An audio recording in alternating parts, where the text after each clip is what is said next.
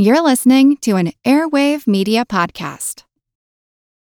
For the ones who work hard to ensure their crew can always go the extra mile, and the ones who get in early so everyone can go home on time, there's Grainger, offering professional-grade supplies backed by product experts so you can quickly and easily find what you need.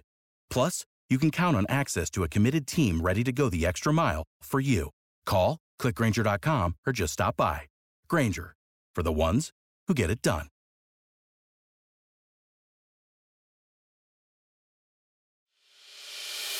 As a longtime foreign correspondent, I've worked in lots of places, but nowhere as important to the world as China.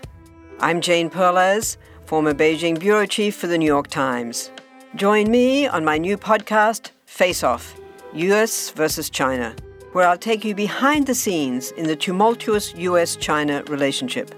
Find Face Off wherever you get your podcasts.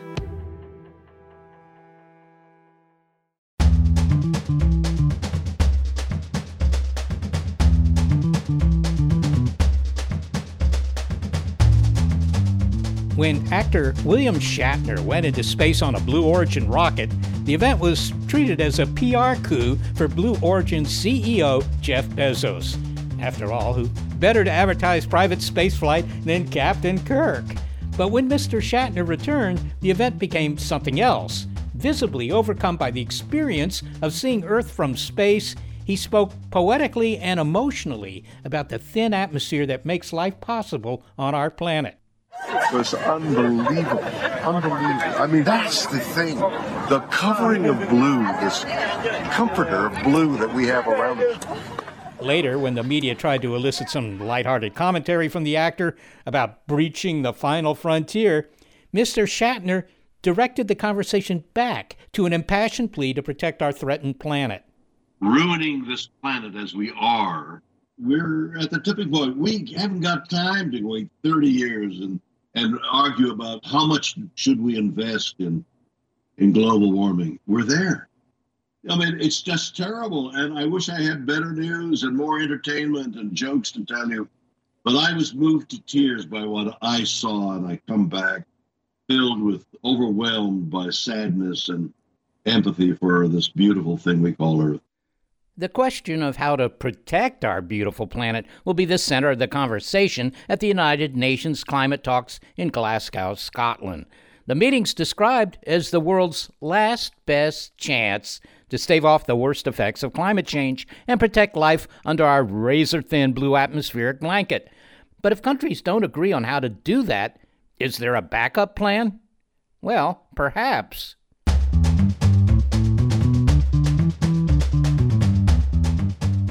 This is Big Picture Science, produced at the SETI Institute, and I'm Seth Shostak. I'm Molly Bentley. The backup plan is a large-scale scheme to intervene in the Earth's climate system called geoengineering. For example, injecting aerosols into the atmosphere to reflect sunlight.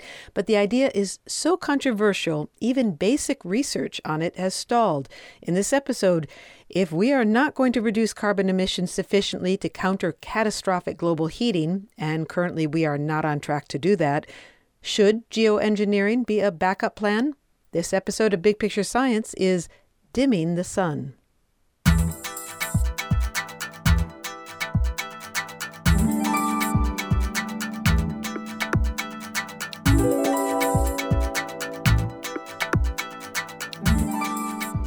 In April 2021, some Harvard University scientists planned to run what seemed like a thoroughly innocuous experiment. They were going to launch a balloon 12 miles into the stratosphere from a town in Sweden. Attached to it would be a gondola carrying instruments. The scientists would run some tests, land the balloon, and go home. Not everyone thought the flight was harmless, though. It was an experiment in solar geoengineering called the Stratospheric Controlled Perturbation Experiment, or SCOPEX. Solar geoengineering is a type of large-scale climate modification designed to reflect sunlight back into space, thereby cooling the Earth. For example, by injecting sulfur particles into the stratosphere. You could call it an emergency plan B for the planet. As the UN Climate Conference in Glasgow gets underway, not only are we not on track to reduce emissions enough to keep global average temperatures from increasing 1.5 degrees Celsius above pre-industrial levels, the target set by the 2015 Paris Climate Agreement, some scientists think we're headed for 3 degrees warming. But the idea of tinkering with the climate by injecting aerosols into the atmosphere makes people anxious, and that's fair enough. But the Scopex test flight was only a test of the instrument-carrying balloon. It wasn't a release of aerosols. Even so, the experiment was so controversial that it was canceled due to pressure from Swedish environmental groups. The balloon didn't fly, and some basic questions about solar geoengineering went unanswered. So, the questions we want to explore are, was stopping the solar geoengineering experiment the right thing to do? And who decides whether and how geoengineering research proceeds? What's unnerving about geoengineering is the possibility of unintended consequences. So what's the human track record on modifying natural systems? Well, it isn't always perfect. So let's consider a large engineering project carried out in the beginning of the 20th century. It, too, was considered imperative and required the development of novel engineering techniques. It's the story that science journalist Elizabeth Kolbert uses to begin her book, Under a White Sky, The Nature of the Future, that examines geoengineering, and it's an arresting example of just how far we'll go to control nature, at least locally, with the best of intentions, and the way nature can surprise us. So we begin in Chicago at the end of the 19th century. The river that ran through the city, and it still does, the Chicago River, was a polluted mess. It was collecting all sorts of runoff from the stockyards and farms, and human waste. It was said that the Chicago River was so thick with filth that a chicken could walk across it without getting her feet wet. So it was sort of a solid mass of sewage, basically untreated sewage. Sounds like the beginning of a joke. Why did the chicken cross the river? That's right, because it could, because there was too much human waste in the river. Well, now you have an emerging health crisis because the effluent was flowing into Lake Michigan, which was causing a sanitary problem, to say the least. Yes, absolutely. It's a bad idea to be sending your sewage into the source of your drinking water, which is what Chicago had grown up doing. Which is a pretty good rule of thumb. So, to draw that waste away from Lake Michigan, they built a canal to carry the water south. Is that the Ship and Sanitation Canal? Yes, the Chicago Sanitary and Ship Canal. I think they called it the Chicago Drainage Canal back then. It became a force of nature because its construction created a backwards flowing river. So, as you suggested, the Chicago River used to flow east into Lake Michigan. And what the Sanitary and Ship Canal did was it connected the Chicago River to the Des Plaines River, which flows into the Illinois River, which ultimately flows into the Mississippi. And it literally reversed the flow. It was engineered to reverse the flow of the Chicago River. So now, instead of flowing into Lake Michigan, it flows basically away from Lake Michigan, and there are now locks to regulate the flow of water. But as remarkable as reversing the direction of the river, the canal also connected 2 major drainage systems that had evolved separately for thousands of years. Well, the 2 drainage systems that are connected via the Sanitary and Ship Canal are the Great Lakes Basin, which is this, drainage basin that sort of spans the U.S.-Canada border, everything that's draining into all of the 5 Great Lakes. And then there's the Mississippi watershed, which is, one of the biggest watersheds in the world, which drains, most of the continental U.S. And you have to think of all the tributaries of the Mississippi, all, the Missouri, the Ohio, everything draining into the Mississippi and then ultimately into the Gulf of Mexico. And those 2 basins were separated not by a great distance, to be honest, but by enough space so that an aquatic creature couldn't, just sort of hop out of one and into the other. So it connected 2 drainage systems that had never before been connected, of course. But the advantage was, from the perspective of Chicago and the engineers, is that then this water could travel down to Des Plaines and somewhere along the line be treated in a sewage plant, right? So this was a way to take care of that filthy water. Yeah. And I mean, you have to realize this is happening at the end of the, at the very start of the 20th century. And they weren't, planning really on sewage treatment. Now there's a huge sewage treatment plant along the Sanitary and Ship Canal. And so for a long time, I should also mention, it is very relevant, this Sanitary and Ship Canal was so toxic, basically, that not many species did pass between them. It was very low oxygen. But as we sort of cleaned up the water, the Clean Water Act, as the sanitary and ship canal became cleaner, it became possible for species to move between these two basins. Well, you can probably guess where this is going. Now we have a new problem, invasive species. One Mississippi animal in particular threatened to wreak havoc on the ecology of Lake Michigan, Asian carp. But before we talk about how the carp are being dealt with, we have to ask, how did carp native to China find themselves in the Mississippi River? Well, could it have been the result of shipping? I mean, I don't know. Obviously, I'm not sure they made a water trip halfway around the world, but maybe, some ships that were coming into the ports there on the Gulf brought it with them? Yep, that's an excellent suggestion. But what actually happened is that But wrong. But you're wrong. What actually happened is that this is the 1960s, and Rachel Carson has written her book Silent Spring, and she's suggesting very wisely that we move away from chemical solutions to where you just set species against each other instead. In this case, Asian carp were brought over as possible means of controlling vegetation like weeds and algae in aquaculture ponds. And they were brought over to perform different acts of what we would call biological control. They were going to help clean things up in various ways. One species was going to eat aquatic weeds, many of which were themselves invasive species, and they quickly and ironically got out of control, got out of the experimental ponds they were in and experimental stations. When they're young, they're called fingerlings. They're very, very tiny, and they just sort of slip through this mesh that was supposed to be keeping them in, and they just, bred madly. They've done incredibly well in the Mississippi system.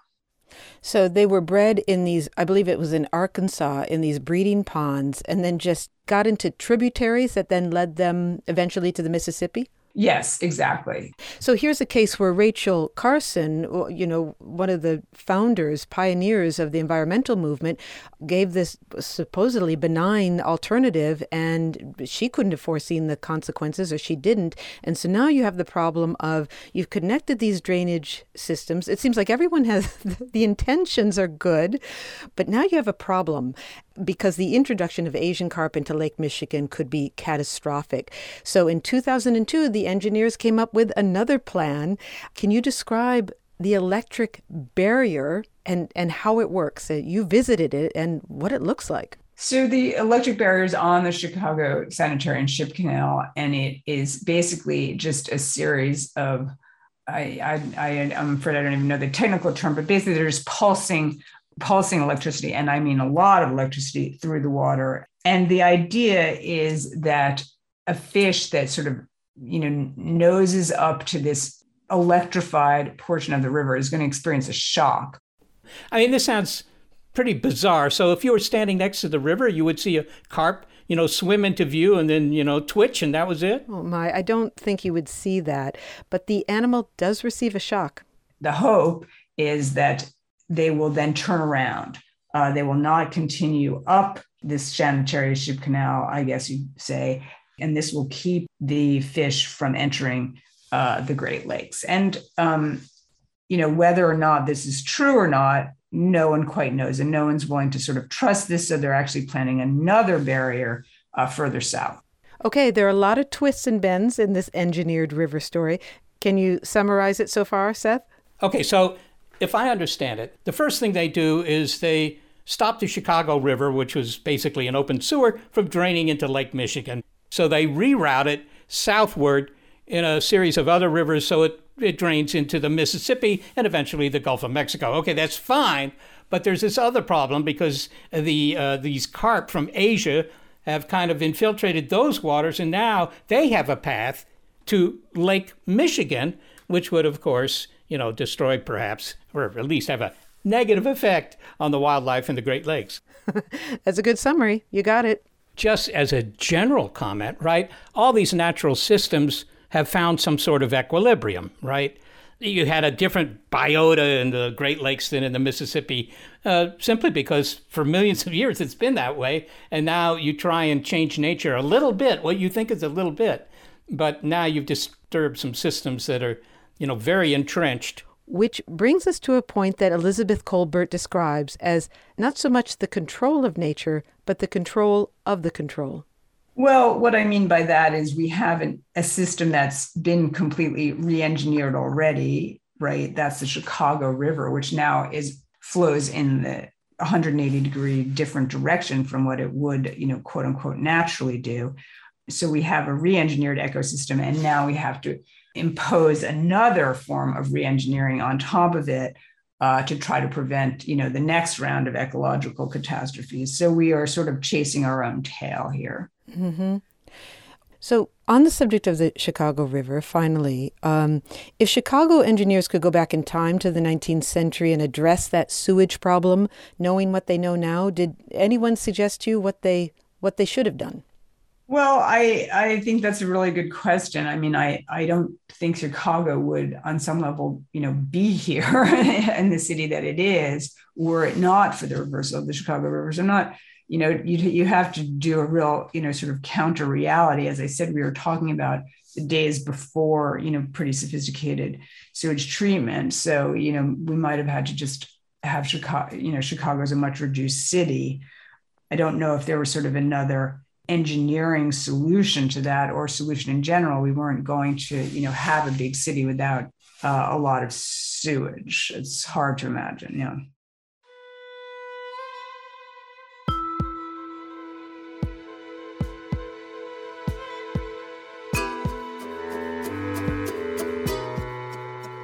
Okay, so if they could go back in time, they would do it again, because if they didn't do it again, the facts are you wouldn't have Chicago. I mean, you might have Chicago, but it'd be a small little burg. I think so, but there's another twist to this story. Are you ready for it?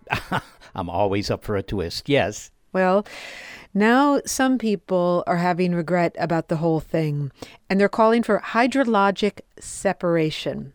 Can you imagine what that is? Yeah, it sounds like they're going to try and go back to the previous situation where the Great Lakes were decoupled from the Mississippi River Basin, which is to say the entire interior of the United States. I can hardly believe it. They want to undo it all. They want to hit Control Z. That's right. Some people want to go back to the way it was more than 100 years ago. But it's not that easy to do. And the Army Corps of Engineers estimates that the cost would be $18 billion, and it would take 25 years to complete. But now there are various groups on the other side that are invested in the situation the way it is, and it's probably going to stay coupled. Elizabeth Kolbert concludes all of this by saying that in the end, it was easier to do the techno fix than to change the lives of the people around it.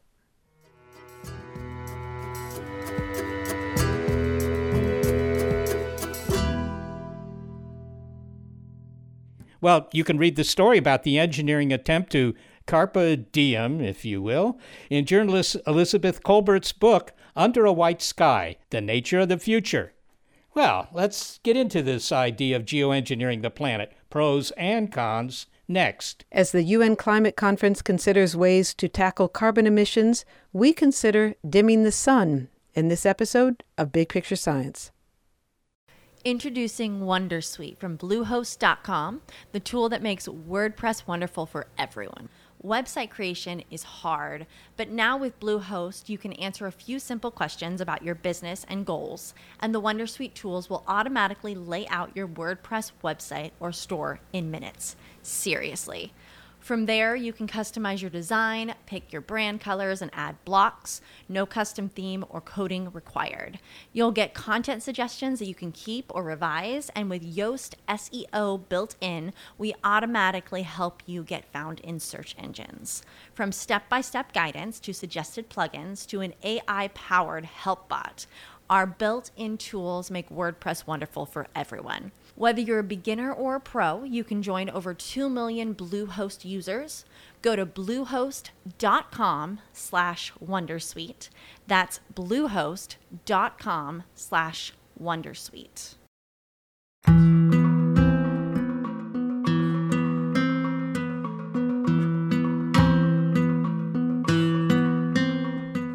At the UN Climate Conference now getting underway, the stakes couldn't be higher. I mean, it may feel like we've been saying that for years, but the stakes for the future of the planet are higher every year.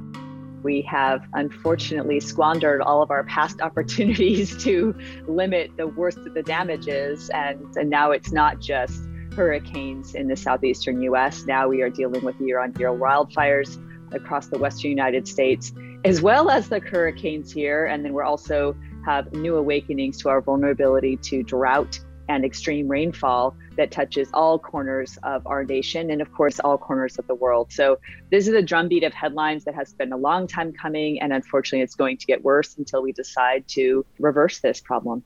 The name of the conference is COP26, and that indicates that this is the 26th meeting of the Conference of the Parties, which are the nations that signed the initial UN Framework Convention on Climate Change in 1995. So that means we've had a quarter century of high-level discussion, pledges, and agreements, such as the Paris Agreement, to reduce carbon emissions, but because enforcement of the goals have been nearly non-existent, many scientists say we're not even close to where we need to be to stave off a worsening climate crisis. My name is Kim Cobb. I'm a professor of Earth and Atmospheric Sciences at Georgia Tech and the director of our Global Change Program, and I'm a climate scientist by training. Facing a climate emergency might suggest to you that we'd use every tool in our toolbox to cool the fever of the planet. But Dr. Cobb is on the record opposing geoengineering in a recent op-ed for The Hill entitled, "We Should Not Play Dice with the Planet." This is literally, the stakes could not be any higher. And the new UN report that was just released in August really brings all of this into incredibly sharp focus. So now that we know, the question is, will we act? So to be clear, presently we are not on track to meet our carbon emissions reduction requirements to stay under that 2 degrees Celsius warming threshold that was set in the Paris Agreement, and to stave off the very worst effects of climate change. And even by your own description, we've squandered a lot of time to act in the face of climate change. In some ways, that seems like an argument for geoengineering, because if we are not going to reach these carbon reduction targets, then maybe we do need this dramatic method of cooling the planet. But that is not your opinion. So why do you not support geoengineering as an option? Well, I think we have had some very impactful research to help us understand the costs and benefits of a engineering project on the scope of our entire planet. And really, the data are becoming very clear that while we may have the near-term benefits of reduction in some of the warming that we will have created for ourselves, unfortunately, that will come with a number of side effects, some of which could be very unpleasant. And that's only in the category of known side effects, not to mention the vast category of potentially unknown harmful side effects that we will only learn about, presumably, if we ever do go down that road. So to me, absolutely important to recognize that the only way to a safe and stable climate future is through dramatic near-term emissions reductions. Let's come back to some of those knowns and unknowns. But first, to step back, what is the definition of geoengineering among climate scientists? What's the thumbnail definition? So geoengineering is generally thought of as any approach that leverages typically technological fixes on a planetary scale to intervene either in the inventory of greenhouse gas emissions that are in the sky causing warming, or to somehow manipulate the planet's energy balance to dramatically cool the planet, even in the face of rising greenhouse gases. And in fact, I have gone on record as saying that I believe we should conduct more research into solar geoengineering. Where I draw the line is when people are really taking the science and cherry picking some of the pleasant facts about a potential technology fix to climate change and bearing some of the unpleasant facts, giving the public the impression that this is, the least bad way to cool the planet. Let's look more closely at solar geoengineering. And you said there are some known and there are some unknown concerns. First, just briefly, what are some of the known concerns? Well, some of the knowns really come from the knowns about global warming. So some of the modeling experiments that have been conducted to simulate solar geoengineering outcomes have yielded, for example, a fairly potentially complex map of regional impacts on precipitation and temperature as well, some of which may be very unwelcome. And so it could mean that for some large regions of the world, that actually lands them in a worse spot than the warming would have in the first place. And so that's what I mean by being unable to weigh costs and benefits appropriately without presumably conducting the experiment at a planetary scale. One of the other concerns is something called termination shock, which is a consequence that sounds like would be just as well at home in the language of chemical addiction. And it is a kind of addiction. It would be, the planet would be addicted to this form of cooling, wouldn't it? Could you explain what termination shock is and how that might come about? Sure. So the only way to achieve sustained cooling in the face of elevated greenhouse gas concentrations is to inject this blanket of aerosol particles into the upper stratosphere on a fairly regular basis. Why would that be necessary? Because the lifetime of these particles in the stratosphere is actually fairly short. And if you want to achieve a decade or two of benefits to ride us out of, let's say, peak warming, as some advocates would have us do, you're talking about a sustained pattern of injections into the stratosphere. And unfortunately, the background warming is still there. You're just masking it with stratospheric induced cooling with this technology approach. And so if something were to happen to our ability to inject those stratospheric particles, be it terrorist activity, be it a global economic meltdown of any kind that would impact our ability to maintain that reflective blanket, then we would see in no short order the full brunt of that pent-up warming coming at us in a big hurry in a matter of several years.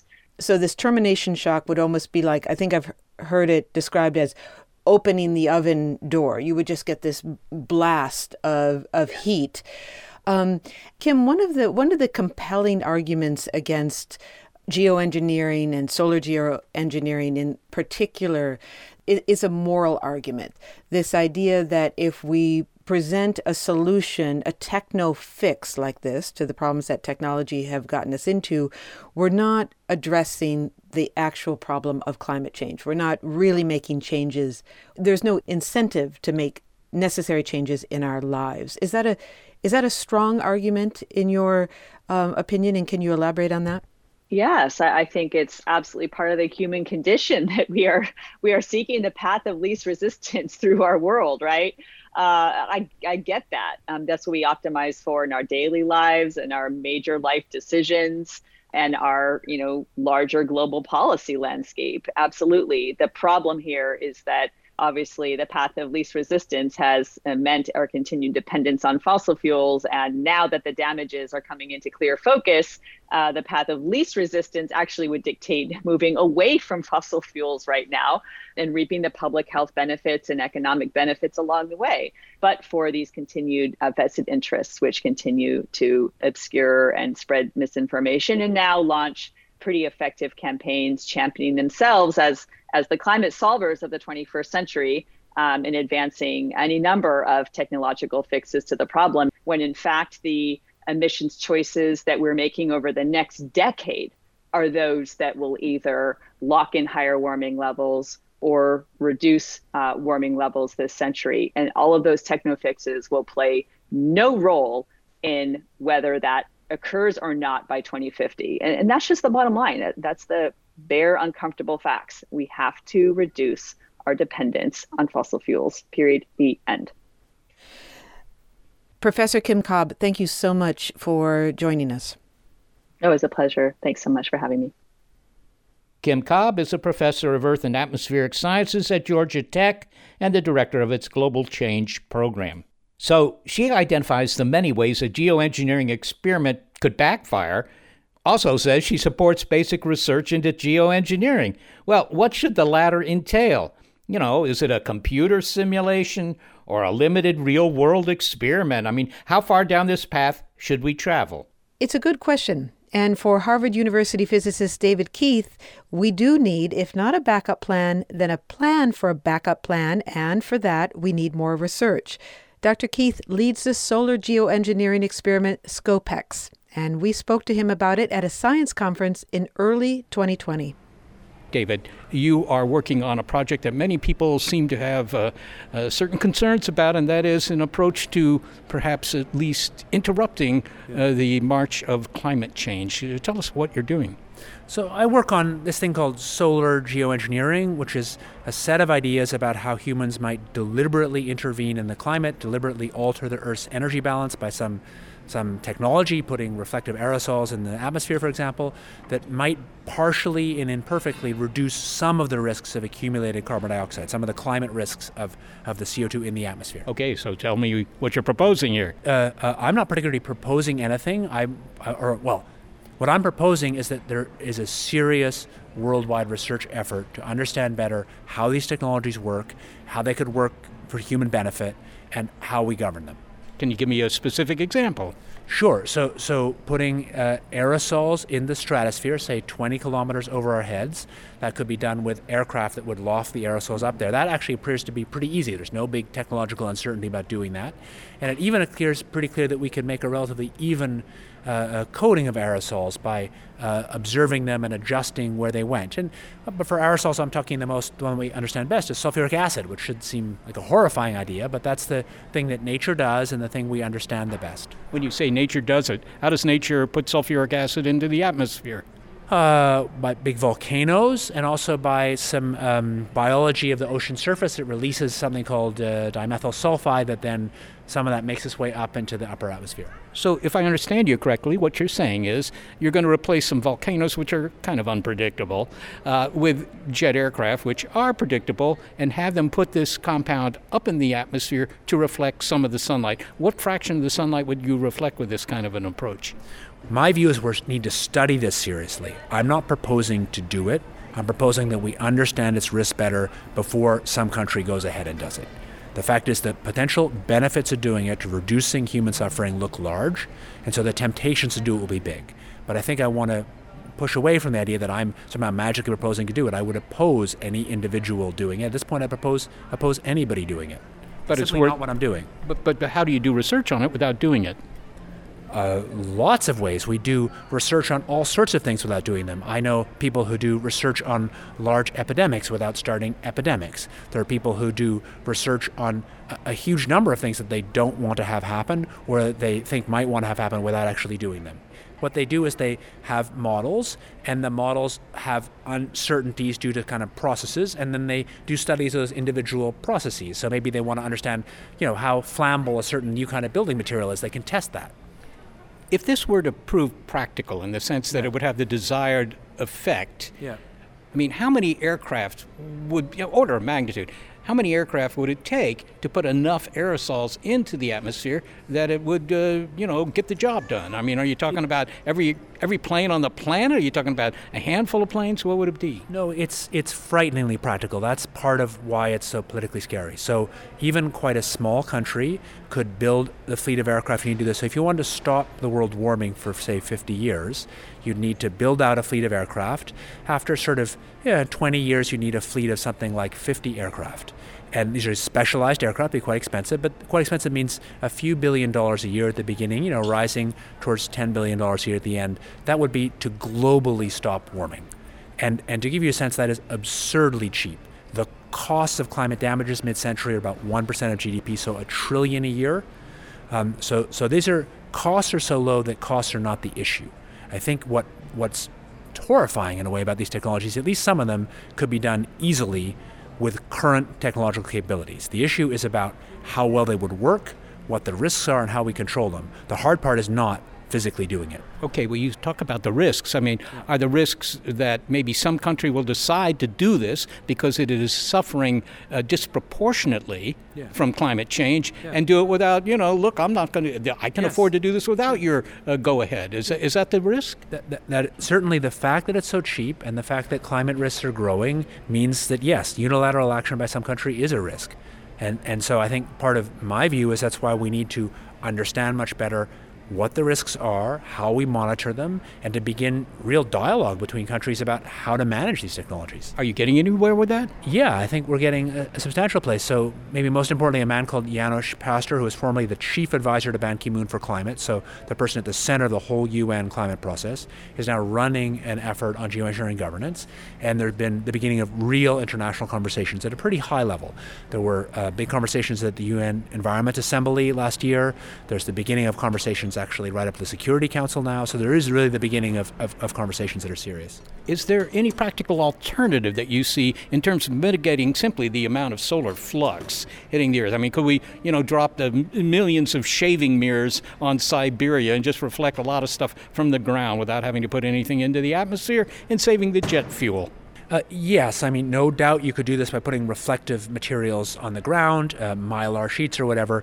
I think when you actually do the math to have an equivalent impact, it turns out you have to have much more total jet fuel, if you like, much more total energy, much more environmental consequence. So if you really look what it would take to reflect 1% of the sunlight by reflective materials on the ground, that means you need to cover an area as big as the United States, 10 million square kilometers with reflective material.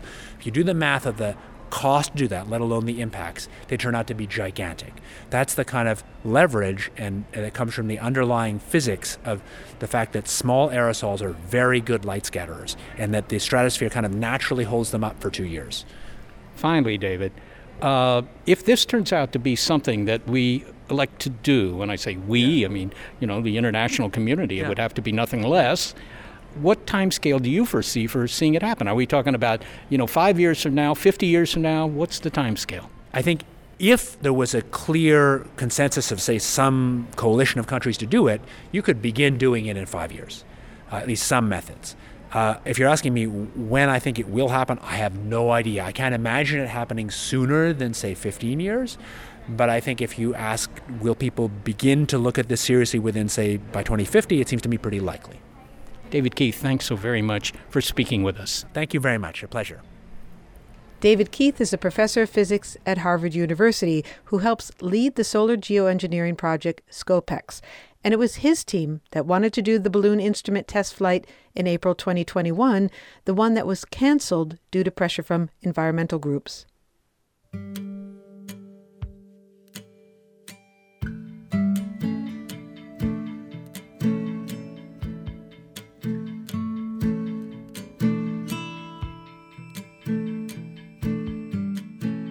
So it sounds to me like we have 2 points of view here. I mean, are we going to use geoengineering to help deal with the climate problem, or are we not? As a scientist, I have to say I favor the experimental approach to answering that question. If you can't do the experiments, then you have to model what you think is going to happen. And models might be good, but there's always those unexpected, things that you didn't have in your model that could radically change what happens. Well, this is a story about what is unexpected and whether or not we should go down this slippery slope at all. So will the climate discussions in Glasgow force our hand? Well, that's next. It's Dimming the Sun on Big Picture Science.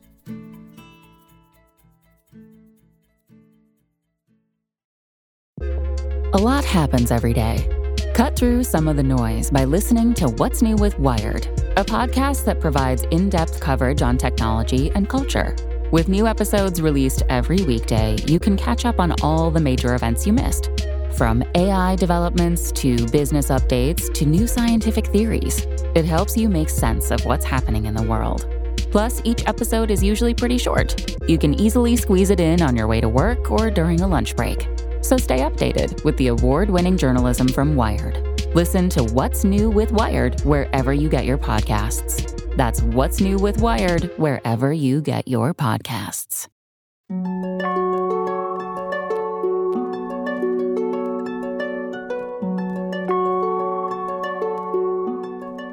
Let's do the numbers regarding the implications of climate change for life on planet Earth, at least for the next few hundred years. In 2015, as part of the Paris Climate Agreement, nations pledged to limit the global average temperature increase to, ideally, 1.5 degrees Celsius, but certainly well below 2 degrees Celsius, all with respect to pre-industrial levels. Well, the countries had 5 years to present their emission reduction plans. To hold the temp to those levels, however, would require a 55% emission reduction by 2030 compared to 1990, and with the further goal of net zero emissions by 2050. That is to say, carbon neutral by mid-century. Well, when representatives arrived in Glasgow for the UN climate meeting COP26, they had fallen far short of meeting their targets since Paris.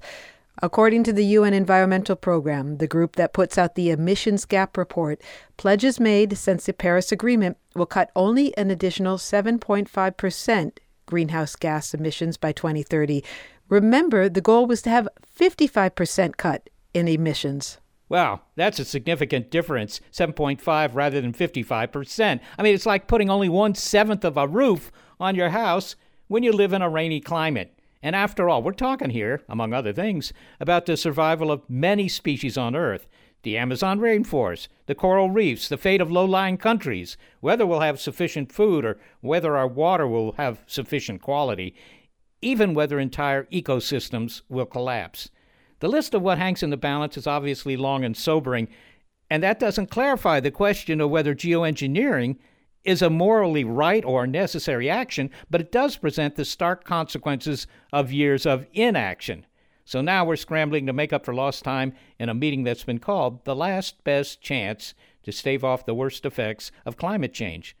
But there is hope, says Antonio Guterres, Secretary General of the United Nations, if we can get our act together, that is. The clock is ticking. The emissions gap is the result of a leadership gap, but leaders can still make this a turning point to a greener future instead of a tipping point to climate catastrophe.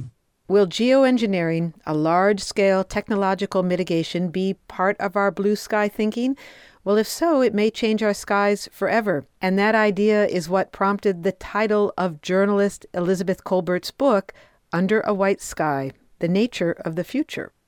Well, Under a White Sky refers to the idea/fact, I guess, that, if you were doing, very serious solar geoengineering, injecting a lot of particles into the stratosphere, people who have sort of modeled that have said it would sort of change the tint of the sky. Now, in an urban center, there's, interference between, you and the sun, and you're not getting a perfectly blue sky. But if you were doing solar geoengineering, then there presumably would be no place that you could go that there wouldn't be, a sort of slight tinge to the sky. So where does the debate over geoengineering stand as representatives from around the world gather for the climate conference? Elizabeth Kolbert gives us her big picture perspective of the situation on the ground. Elizabeth, you visited David Keith in Cambridge, Massachusetts, when his team was working on the gondola that would be flown as part of the test flight in Sweden in April 2021. That experiment never flew. Were you surprised when you learned that it had been canceled? No, not terribly. These are, solar geoengineering is extremely controversial. This experiment, it's absolutely true that it would not have altered the climate in any way, shape, or form. I mean, everyone traveling to the experiment would have altered the climate a lot more than the actual experiment. But people do see it as, rightly or wrongly, as sort of the beginning of a sanctioning of this technology, and that's extremely controversial. This raises the question of who decides whether geoengineering research is even done, never mind implemented, and what thoughts can you bring to that discussion? Well, I think it's a very, very interesting question. I think that both sides make very compelling arguments. On the one hand, it's very rare to say, well, we can't even research a technology. That's pretty unusual. We have some pretty, scary technologies out there that are being researched. So that's sort of denying yourself knowledge. One bit of knowledge might be simply, this is not possible. That might be useful to know. But on the other hand, another compelling argument can be made that once we start down these paths, we tend to, it's sort of like the Chekhovian argument. Once there's a gun, in the first act, it's going to go off in the final act. And once you start researching these things, we tend to, and, if we found out we could do it, then there would be increasing potentially pressure to actually do it. And many people find that a very, very repugnant thought. As a reporter who has covered this for years, are you willing to come down on the record on one side or the other? No, I really am not. In my book, Under White Sky, I hope I present both sides. I do think both sides have compelling arguments. And fortunately, I don't get to make that decision, and I don't have to make that decision. Will geoengineering be discussed at COP26? And I mean, of course, it'll be discussed in the hallways, but is it part of the official agenda at Glasgow? I doubt that very much. I don't think so, no. Why? Why do you think it's not part of the official agenda? Well, I also don't have a great answer for that, except to say that the, COPs are building off of what's called the UN Framework Convention on Climate Change. A COP is the Committee of the Parties, or Conference of the Parties, excuse me. That's what a COP is. It's countries that are party to the United Nations Framework Convention on Climate Change. And the goal of the Framework Convention on Climate Change is to avoid dangerous interference with the climate system. So it is working off of that original document, which, had nothing to do with climate change, had everything to do with reducing emissions. It's interesting because I thought what you would say is that geoengineering is still too controversial to discuss in a public forum like that, at that level. Well, it just is not part of the dialogue. Will it ever be? Will someone at some point, will we get to a point where people say, now this needs to be on the table at a COP? And then will you have long arguments as to whether it's germane to the COP? All of these are questions I can't answer. Can you give us just an overview of what's at stake in this climate change conference in Glasgow? Well, yes. What's at stake is in Paris back in 2015, everyone got together and came up with this treaty that was kind of a potluck. Everyone brought to it.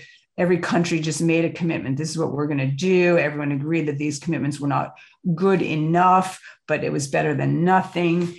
And the idea was to come back after 5 years and reassess and hopefully strengthen countries' commitments. That was put off by a year because of COVID. Now we're there. And the question is, will countries come and make more stringent sort of commitments? Well, finally, let's say we can't come to an agreement in Glasgow about how to reduce emissions, and we're not currently on track to do so, to bring the emissions down below the 2-degree threshold that was set by the Paris Agreement.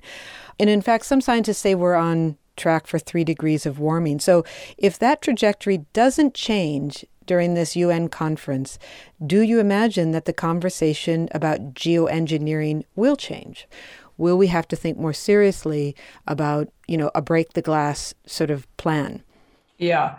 Well, I don't think that that's going to be answered or not answered in Glasgow. It's going to be answered by what is actually happening on the ground, because unfortunately, even when people make commitments, countries make commitments at these conferences, they don't necessarily follow through. But the bottom line is, I do think that every year that goes by that we add, very significant amounts of CO2 to the atmosphere is a year that brings us closer to forcing potentially some kind of conversation about geoengineering, because we simply don't have a lot of tools in our toolbox to deal with climate change rapidly. The only tools we have either slow climate change or would eventually, reverse it, but over in very, very, very, very long periods of time. Elizabeth Kolbert, thank you so much for joining us to discuss this. Thanks for having me.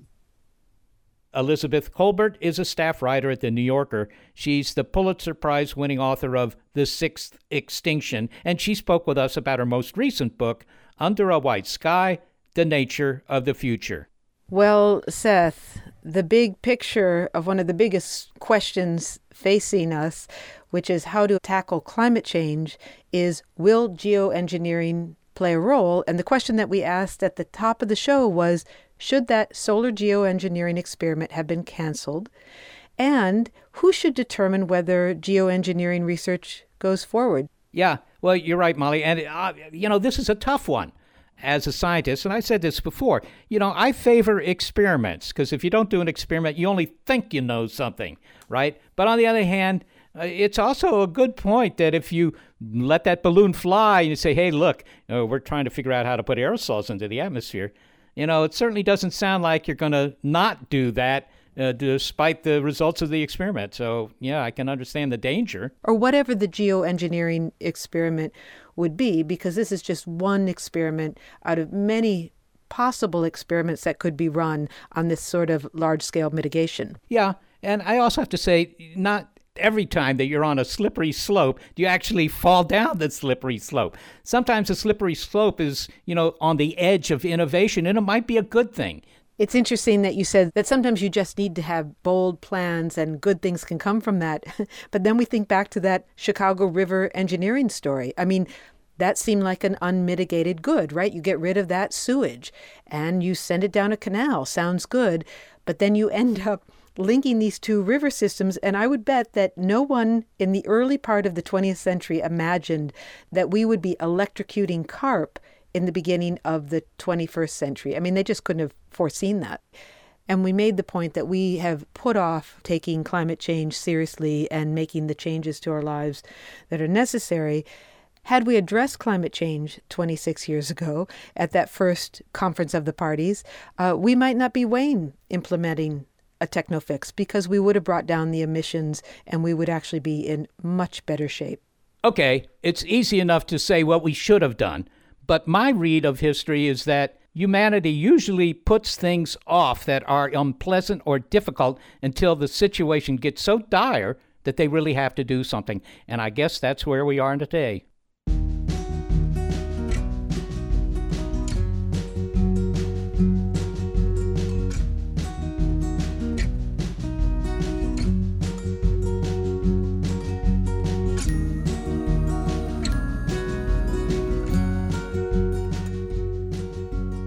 This show is made possible thanks to the help and the considerable talents of senior producer Gary Niederhoff. And we'd like to take a moment to say farewell and best of luck in her new adventure to assistant producer Sarah Derwin. We never took her talent, calmness under deadline, or expertise in geology for granted. One last pun for you, Sarah, but we will miss working with her.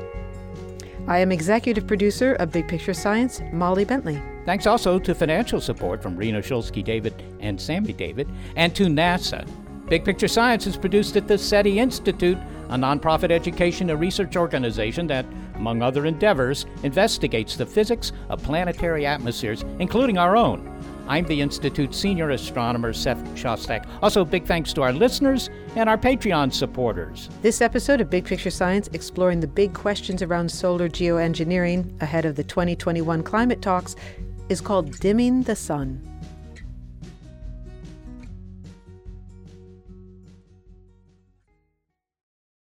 Without the ones like you, who work tirelessly to keep things running, everything would suddenly stop.